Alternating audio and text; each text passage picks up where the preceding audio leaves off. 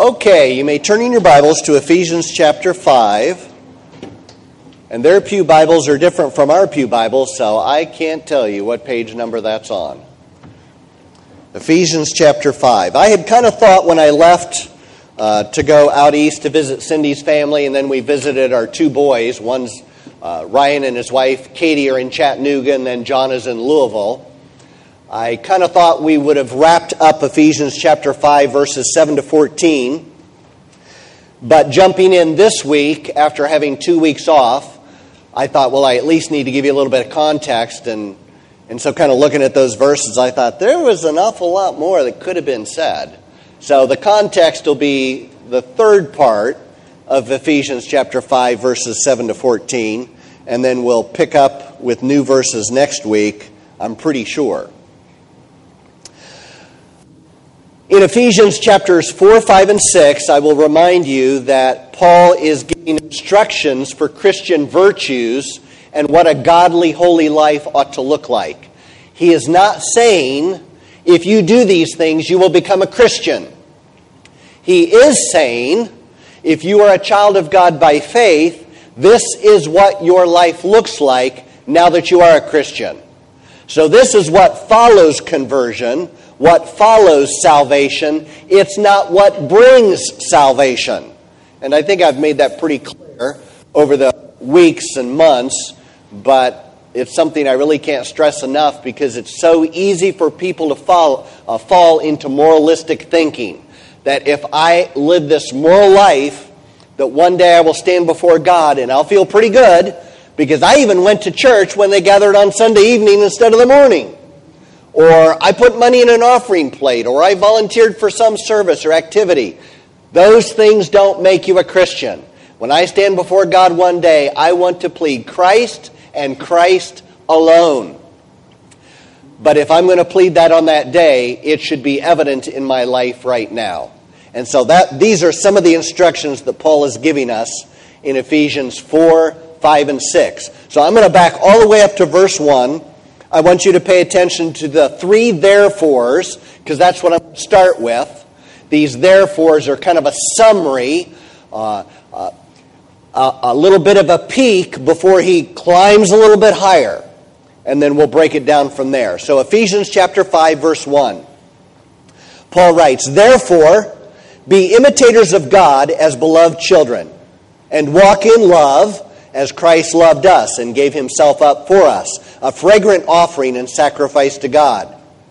But sexual immorality and all impurity or covetousness must not even be named among you, as is proper among saints. Let there be no filthiness, nor foolish talk, nor crude joking, which are out of place, but instead let there be thanksgiving.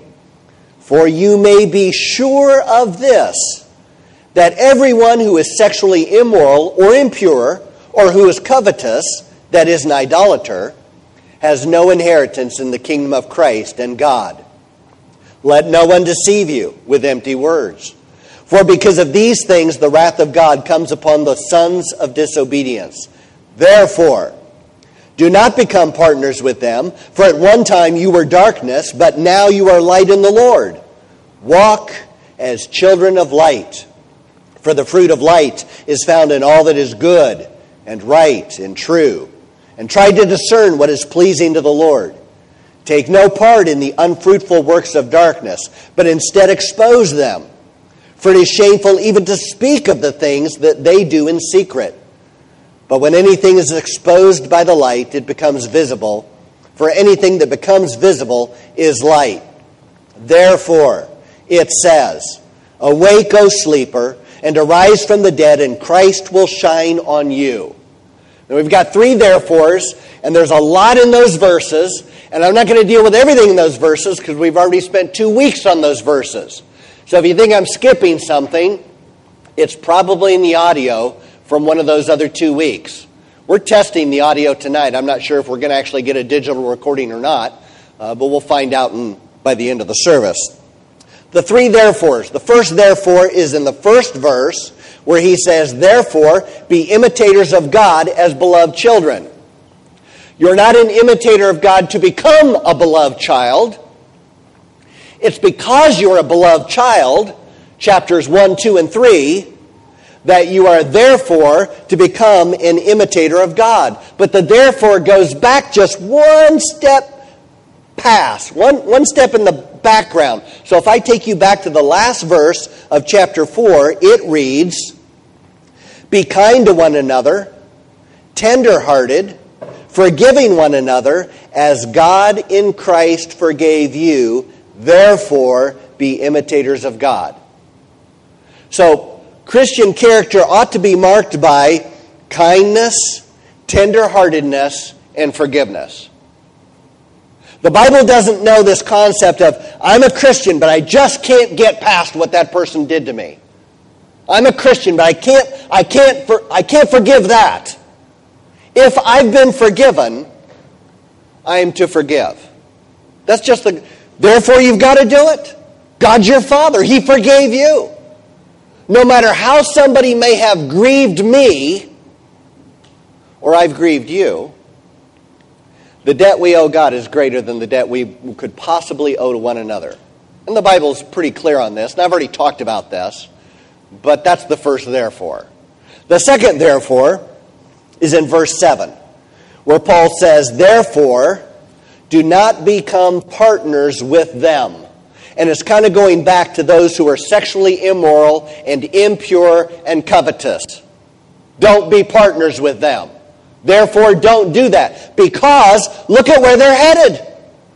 Where they're headed is facing the wrath of God. They abide under the wrath of God. They live under the wrath of God, no matter how wonderful they have it. I'm in Ecclesiastes in my own Bible reading. I'm partly in Ecclesiastes, which is, in some sense, it's my favorite book of the Bible. Everybody knows I love Ecclesiastes, the meaning of life. It's so hard-hitting. It's so relevant. In Ecclesiastes, one of the things that drives the preacher crazy is sometimes the wicked prosper. And the psalmist will talk about things like that as well. And you read about it in the New Testament. It's all over the Bible. Life under the sun, life as you experience it right now, is not this neat cause and effect relationship where if you do certain things, you will obviously live this wonderful life. Sometimes cancer hits the people that seem to be on track with God most. Keith Green died when he was 28 years old. I can only imagine the songs he would have sung if he'd lived longer. Rich Mullins died as a young man as well. I mean, Pastor Scott talked about somebody related to their congregation, a woman who's pregnant in Peoria, and she's on life support. I mean, I don't have answers for those things. I know God is all-powerful. I know He loves His people. But it's not always so neat that you can guarantee an outcome. But Paul says, these wicked, these sexually immoral and impure and covetous, they abide under the wrath of God. Don't be like them. They are headed where you are not headed. But he also says in verse 7, therefore do not become partners with them, verse 8, for at one time you were darkness, but now you are light in the Lord. There was a time, that's exactly where you were at. You were darkness, but now you are light in the Lord. And when we were on kind of unpacking that several weeks ago, we're darkness all by ourselves. I'm dark all by myself apart from God's grace. For me to describe myself as I am light, I'm light in the Lord. The light is not my own. It is Christ's light in me. I'm dark all by myself. I sin all by myself. I don't need God's power to sin. I sin because that's what I am by nature. That's my bent, because I participated in what Adam did in the garden way back in Genesis chapter 3. But for me to live a righteous, holy, godly, virtuous life on any level, it's in the Lord. All the credit goes to Christ. All glory be to Christ, start to finish. And when Paul makes this contrast, which he's already done in chapter 2. Remember, you were dead in trespasses and sins, but God made you alive. You were strangers and aliens without hope, without God. Paul keeps making this great contrast. This is what you were, and it was ugly. And this is what you are in Christ, and it's beautiful. And he doesn't do that so that you're like, yeah, I'm all that. I feel really good about myself now. My self-esteem has skyrocketed since I became a Christian. It's not so that you would feel this sense of great honor and, well, it is a privilege by God's grace, but why Paul keeps emphasizing what you were and what you are now is because he's wanting to heighten your sense of responsibility. Do you realize what you've been saved from? Do you realize the responsibility you have in light of what God has done? It's a responsibility, but it's also a high privilege. Because God doesn't need us to preach the gospel. He's pleased to use us to participate in preaching the gospel. But God can save people. There used to be an old preacher that said if God wanted to use a yellow dog to bark the gospel, he could use a yellow dog. But he chooses the likes of us to share the word of truth.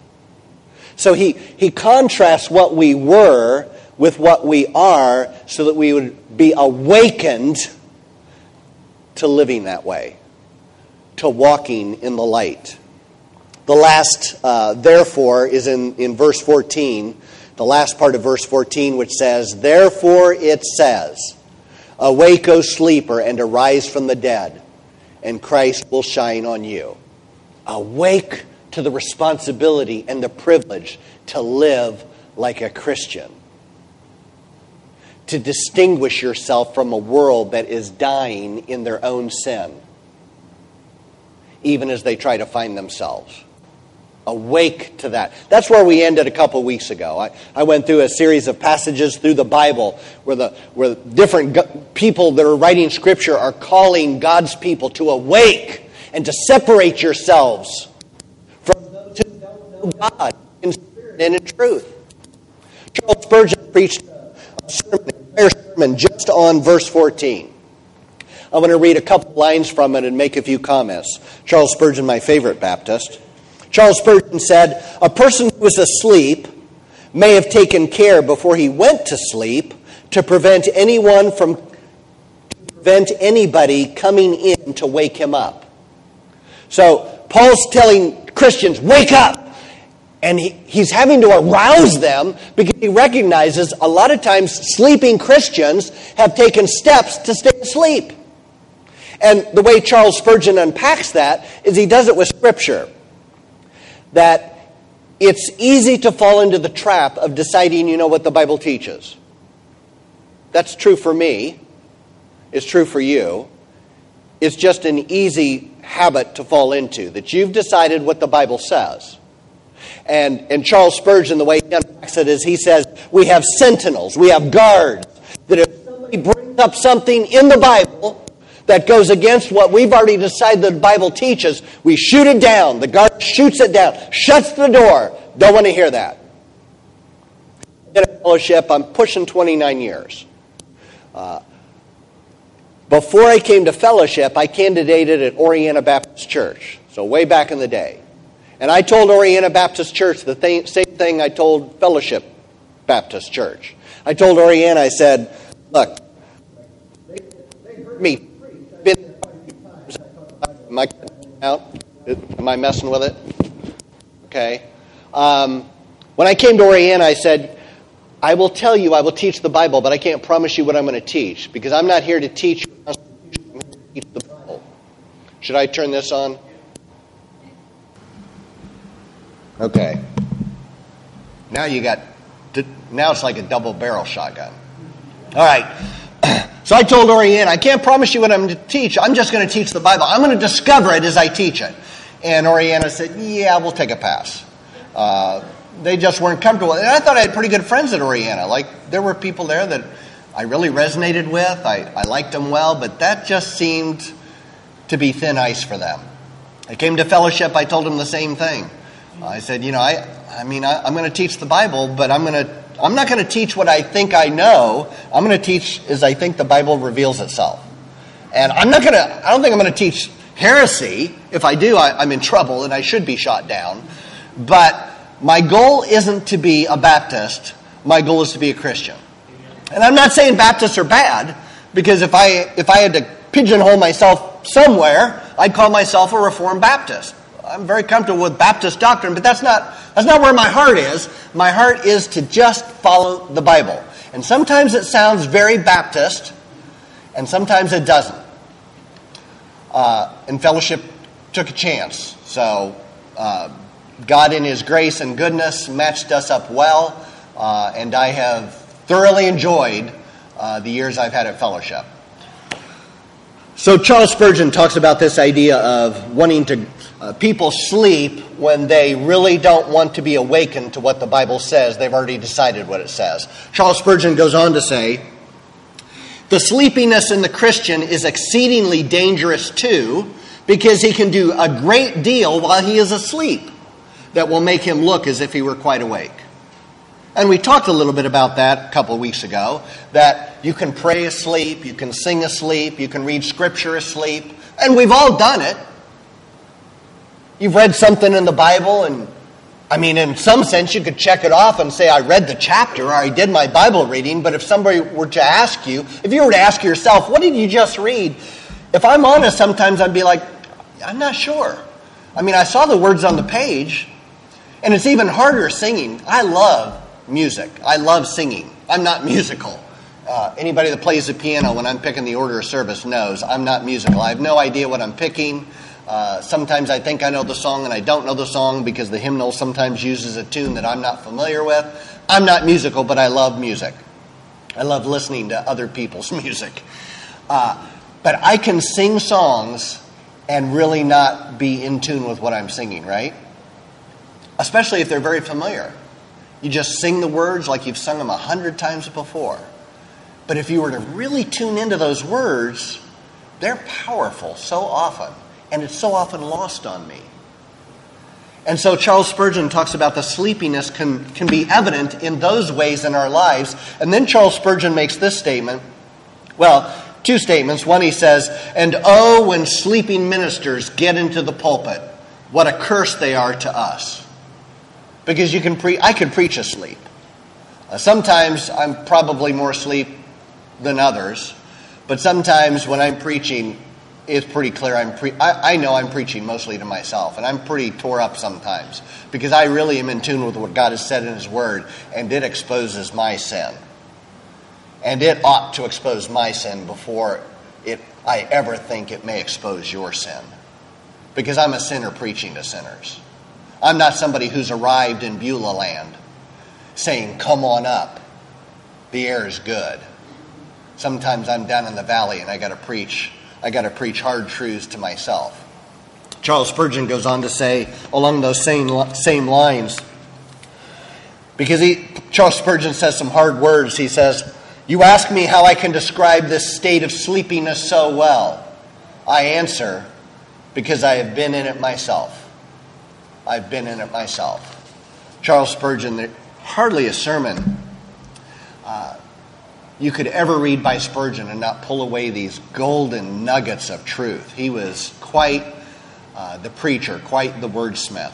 I'd like to pause. I'd love to play a song by Keith Green, but I think I'll run out of time if I do that, so I'm not going to. I'm going to keep moving. I'm going to move from those three therefores and this awakeness. I'm going to go back and look at the emphasis in the verses I read, the emphasis or the highlight on the word light.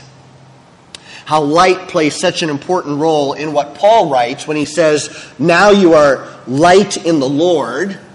And then he says, walk as children of light. Now, the light-darkness image is an image used by Paul. It's used by John especially. But it's all over Scripture. It's used in the Old Testament as well. But this image of light. And if I'm to walk as a child of light, what does that look like? And Paul kind of describes what it looks like because he says in verse 9, in parentheses in my English Standard Version, for the fruit of light is found in all that is good and right and true. So the standard of light is God. God is light. And in Him no darkness dwells at all. Jesus said, I'm the light of the world. Jesus is perfectly good, perfectly righteous. He is truth. But I'm to walk in goodness, righteousness, and truth. What does that look like? I will tell you, commentators are not at a consensus. There's lots of ideas floating around what it means to walk. If you're a Christian, you're to walk in goodness, righteousness, and truth. What does that look like? It's a little bit debatable. But I'm going to give you Alexander Maclaren's take on it. Kind of my second favorite Baptist. Everybody would know Alexander Maclaren if it weren't for Charles Spurgeon. He was born about 8 years before Spurgeon. He lived more than 10 years after Spurgeon, but Spurgeon was so popular, most people don't know Alexander Maclaren. So he died in 1910. He was born in 1826. Alexander Maclaren said, goodness are the kinder, gentler virtues. So we're to walk in goodness. Think of virtues that are associated with kindness, patience, gentleness, long-suffering. Those are the goodness traits of light. Then the second category, righteousness, he calls the sterner graces of justice. The sterner graces of justice. Because Christianity is marked by both kindness, gentleness, long-suffering, patience, but it's also sometimes marked by having to say a hard word and addressing things you really wish you didn't have to address. And if you're a parent, you know this. Because sometimes with your children, you want to be gentle and you want to be kind, but sometimes you have to discipline. Sometimes it requires something harsher, tougher. And so you've got those two things. And then the third one, truth, he calls integrity, wholeness, soundness, action without compromise. That you administer, whether it's the gentle side or the harsher side, you administer each one appropriately as the circumstances require. Now, obviously, there's nuance here. It's not cut and dry. It's not a litmus test. Sometimes you get it closer to being right and sometimes you don't. But it's learning that both exist at the same time. Alexander Maclaren says, note very well, it says all goodness, righteousness, and truth. It's all that is good, all that is right, all that is true. And Alexander Maclaren says, we tend to gravitate to the one that fits our own character best. So it kind of reminds me, and I really don't have this in my notes, but I'm looking at Terry Appleby smiling there, and it reminds me when Terry Appleby was like one of our overseers. I mean, it was always interesting to be in a meeting with Terry because he's on the gentle, kinder side. And I'm on the harsher side. I'm a little abrasive. And so things for me they're more black and white and, right and wrong. And Terry is much more gentle and patient and understanding. And I always appreciated that. I loved his perspective in an overseer's meeting because it brought balance to the way I sometimes look at things. It's like Paul and Barnabas. Should we take John Mark on another missionary journey? And Paul's like, no way, no how. He abandoned us the first time. I don't think he's deserving. And Barnabas is like, yeah, but are any of us really deserving? Didn't God give us all a chance? Doesn't he give us repeated chances to own up to the responsibility we have as believers to walk in faithfulness and truth? And so there was a contentious meeting, and they divided and split into two missionary teams. Well, fortunately, with overseers, we didn't divide into these two camps, but Alexander Maclaren says, recognize what your strength is, thank God for it, leverage it, but then work on the opposite one. Don't just think you've achieved walking in light if your natural bent is goodness and it's to the neglect of the sterner graces of justice. Or if your natural bent is the sterner graces of justice, you're very sensitive to truth and error, right and wrong, black and white. Don't think you've arrived at walking in light if you're not equally working on the gentler graces of patience and understanding. Because Paul calls us to work in both of those together at the same time. And then the last main thing that I want to deal with is this idea of exposure. When in verse 11 he says, take no part in the unfruitful works of darkness, but instead expose them. For it is shameful even to speak of the things that they do in secret.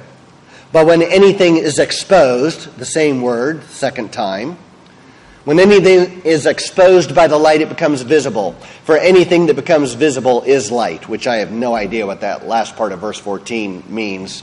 And I didn't spend that much time on it because it seems so unclear. But this idea of exposure, what does that look like? What are we called to do? It's very interesting. If Paul had just stopped at what he began by saying in verse 11. Like if Paul had just said, verse 11, take no part in the unfruitful works of darkness, stop. What would the church look like? Once you were darkness, but now you are light in the Lord. Take no part in the unfruitful works of darkness. Stop. What does the church look like? What the church looks like, I think, is they're dark, we're light, and never the twain shall meet. Now, there's a little bit of an element of truth there, because remember a couple weeks ago I told you Corinthians says, come out from among them and be separate. Take no part in their works. There's truth in that. But if I just stop at take no part in the unfruitful works of darkness, I think it's a us versus them mentality. It's a Christian subculture. Everything we do, it's just our little selves. And we become this little outpost, this little safety place, this little refuge. And we want to make sure we stay away from the them who are in darkness, abiding under the wrath of God. But on some level, Paul expects a certain interaction because he goes on to say, not only should we take no part, but he says, instead expose them. Expose them. It's very interesting. Jesus, in his high priestly prayer in John chapter 17, he prayed that we would not be so separate that it's a us and them mentality. Jesus prayed, I pray that you would not take them out of the world, but that you'd keep them in my name. And that just as you have sent me, I send them. Jesus, if he wanted to rapture Christians, remove Christians out of this world as soon as we're saved, he could do that. He didn't. He wants us to be here. He wants there to be interaction because that's partly how the gospel is shared. Through relationships. Through opportunities. The problem is, so much of the time I'm sleeping, and I miss those opportunities. And I miss the relationships I might have. So at any rate, the Old King James translates that word expose as reprove. Does anybody have an Old King James? Okay, your Bible says reprove. That's a little bit different than expose. We're to expose the works of darkness. Henry stands up and says, not just expose, reprove them. That's a little harsher. Let me tell you what the word means in classical Greek. This is in biblical Greek. Those that wrote the New Testament didn't invent the Greek language. All the Greek culture wrote in Greek. So in classical Greek, this word had 3 layers of meaning. And this is according to a Greek library. It's called the Complete Biblical Library Dictionary. It says, in classical Greek, the word especially denoted to disgrace, to put someone to shame. That's pretty harsh. When I grew up as a kid, my mom, if you were really in trouble, she would shame you. She would be like, shame on you. And it was devastating as a child when you were shamed by your mother. It's like, shame on you. Like, you should be ashamed. It's more than you've done something wrong. It was not a good feeling. And so, one level of meaning for this word, translated either expose or reprove, is to disgrace them, put them to shame. The second layer is it refers to cross-examination, to question for the purpose of disproving or reproving or to censure. Not quite as harsh because you're not shaming them, but you're examining them, you're asking questions, and you're trying to bring them to the point where they see they're wrong or they're seen by others as wrong. You're exposing something. You're exposing the lie. The third level of meaning, and this says history went on, this came to be what it was most associated with, and that is to examine or to investigate. You're just examining something. You're investigating. You're asking questions. So where does that leave us? Paul tells Christians we are to expose them.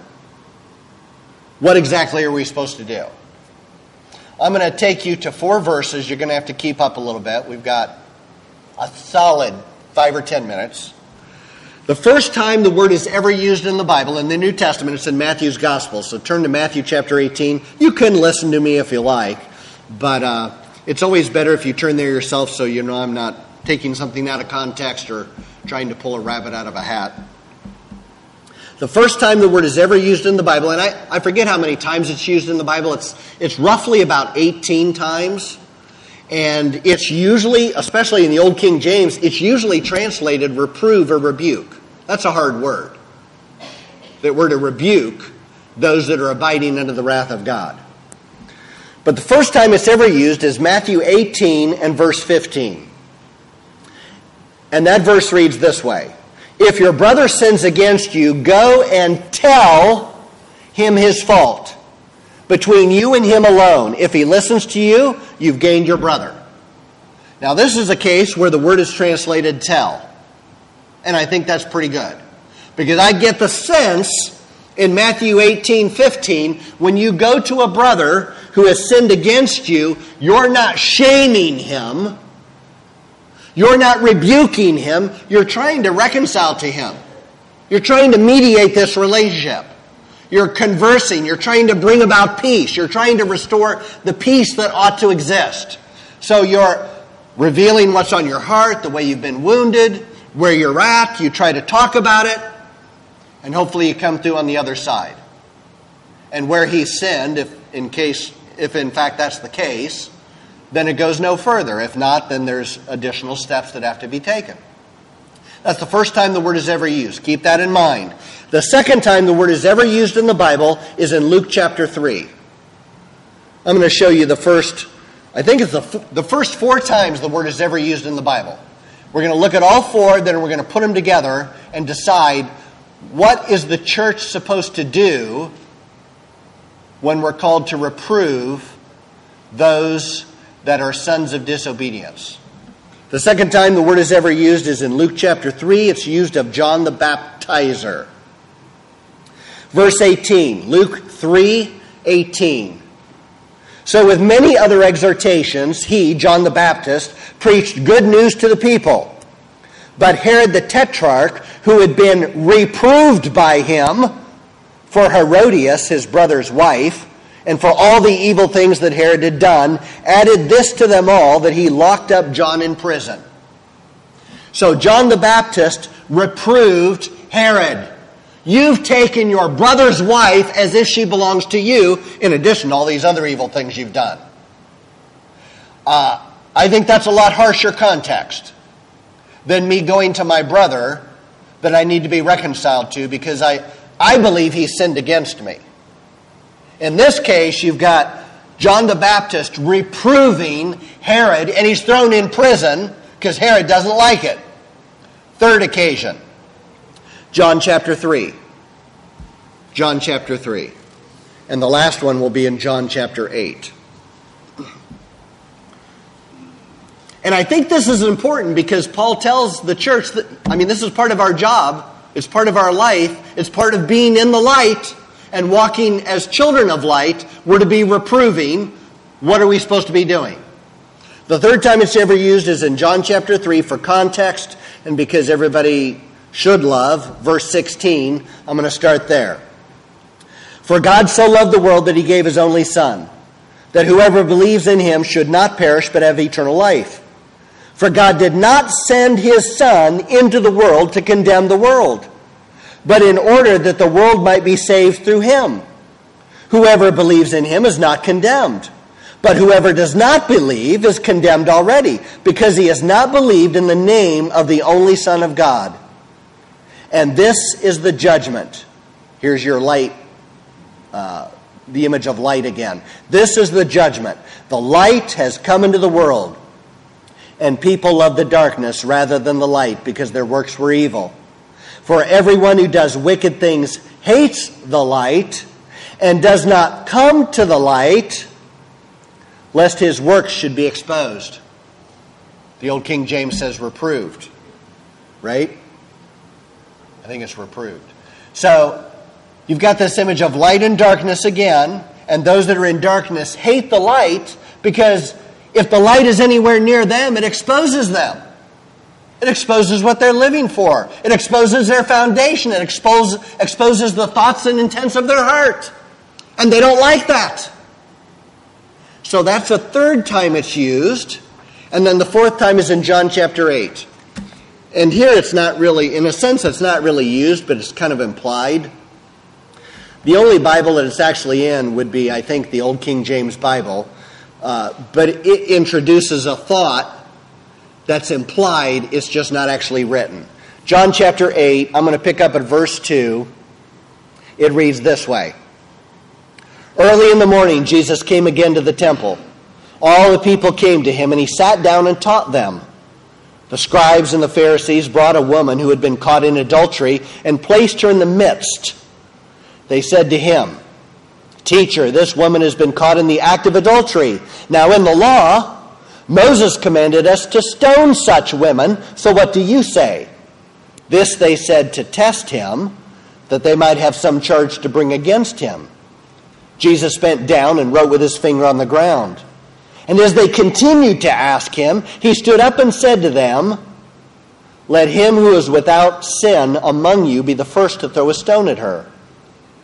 And once more he bent down and wrote on the ground. When they heard it, and then the Old King James says something like, when they heard it being convicted by their conscience, they went away one by one, beginning with the older ones.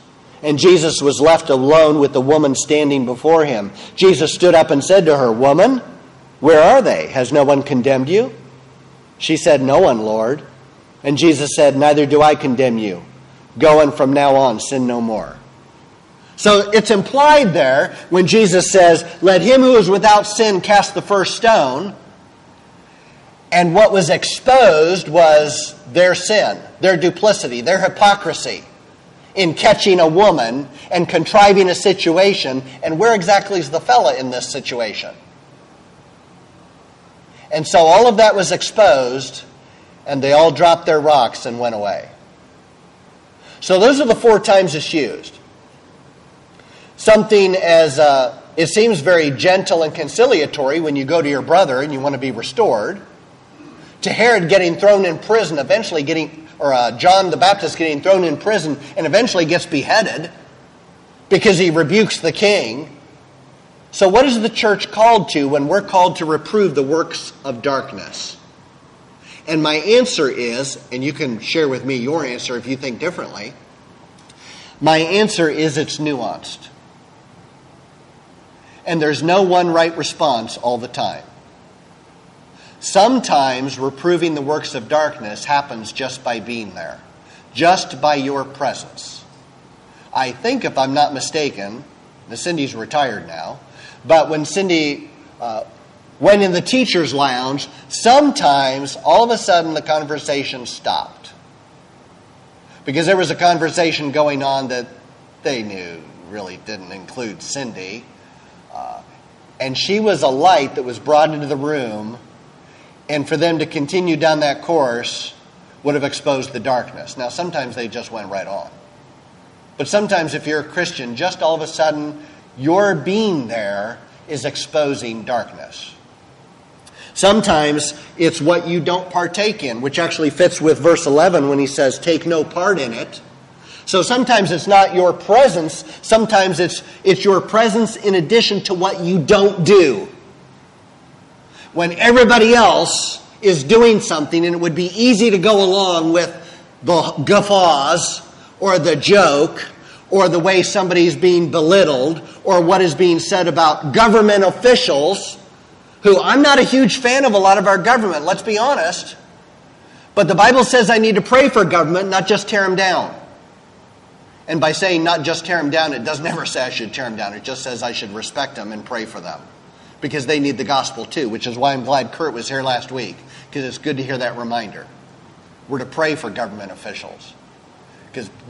But for the grace of God, go I. And I would be in that same darkness. So sometimes it's what you don't do. Sometimes it's what you do. Sometimes it's by asking questions. Sometimes it's sharing a few thoughts. Sometimes it's by investigating, and as you ask those questions and engage in a conversation, it exposes the darkness. And they may become uncomfortable, and maybe you're a little bit uncomfortable. I mean, I play pickleball. I just played last week with some people, and they're like, well, what do you do?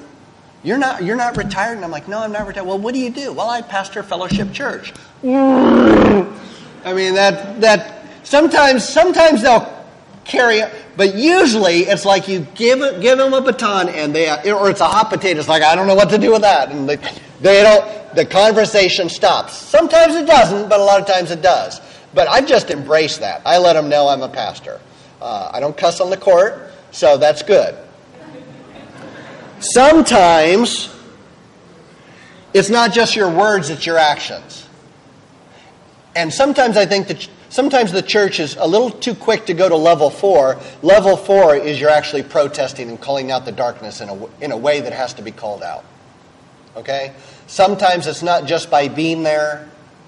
Sometimes it's not just by what you don't do. Sometimes it's not just by asking good questions. Sometimes the church has to say, that is sin. It's destroying families. It's destroying culture.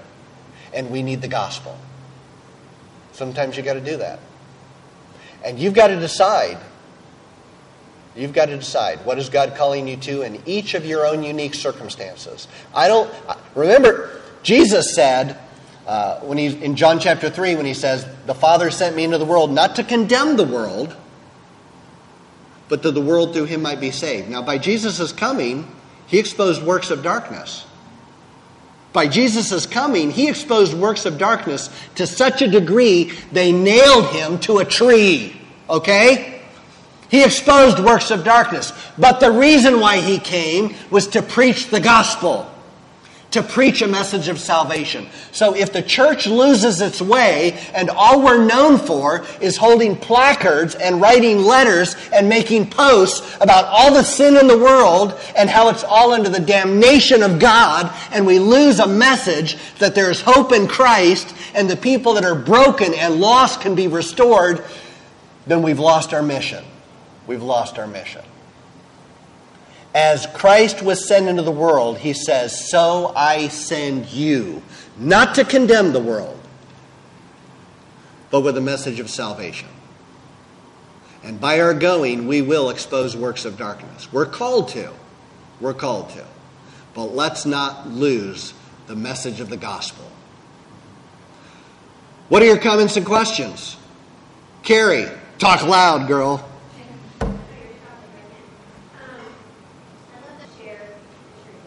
That's good. And I mean, walking is such a huge principle in Ephesians. We've seen that before. We're coming up on the last walk is right around the corner. Because in verse 15, it says, look carefully then how you walk, not as unwise, but as wise. So we've got walking in love, you've got walking in light, and now you've got walking in wisdom. And it's this huge image in Ephesians because walking is living life. It's living life. You are living life. It doesn't mean you're walking in love or light or wisdom. But that's what we're called to do. And so if I'm going to expose things by light, it ought to be motivated by love. That's a very good point. Cindy, you're really going to... What was her question? You were going to repeat the question. Okay, the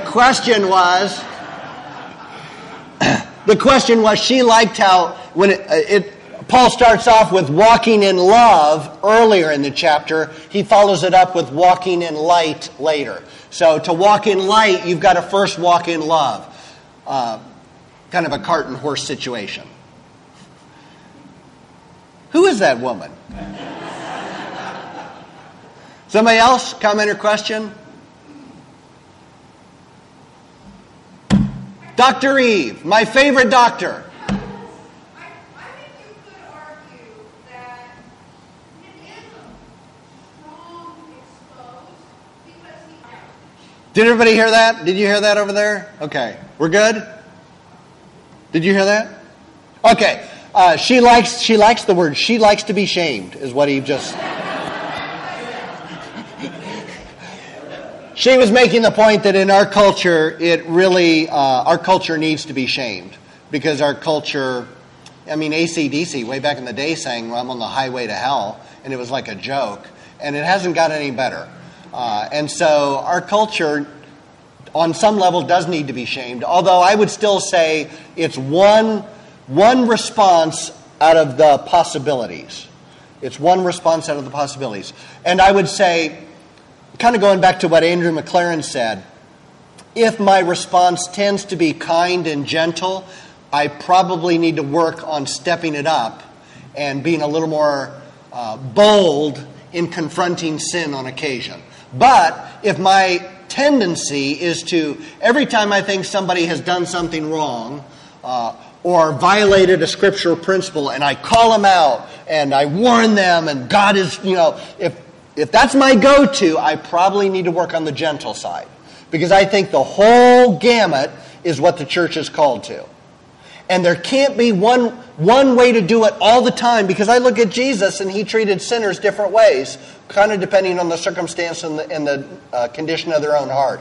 I'm not Jesus, so I realize I don't know what people are thinking. I don't know the condition of their heart like Jesus did. But to the best of my ability, I need to assess this situation, what has God called me to in this particular set of circumstances. Do you have a follow-up?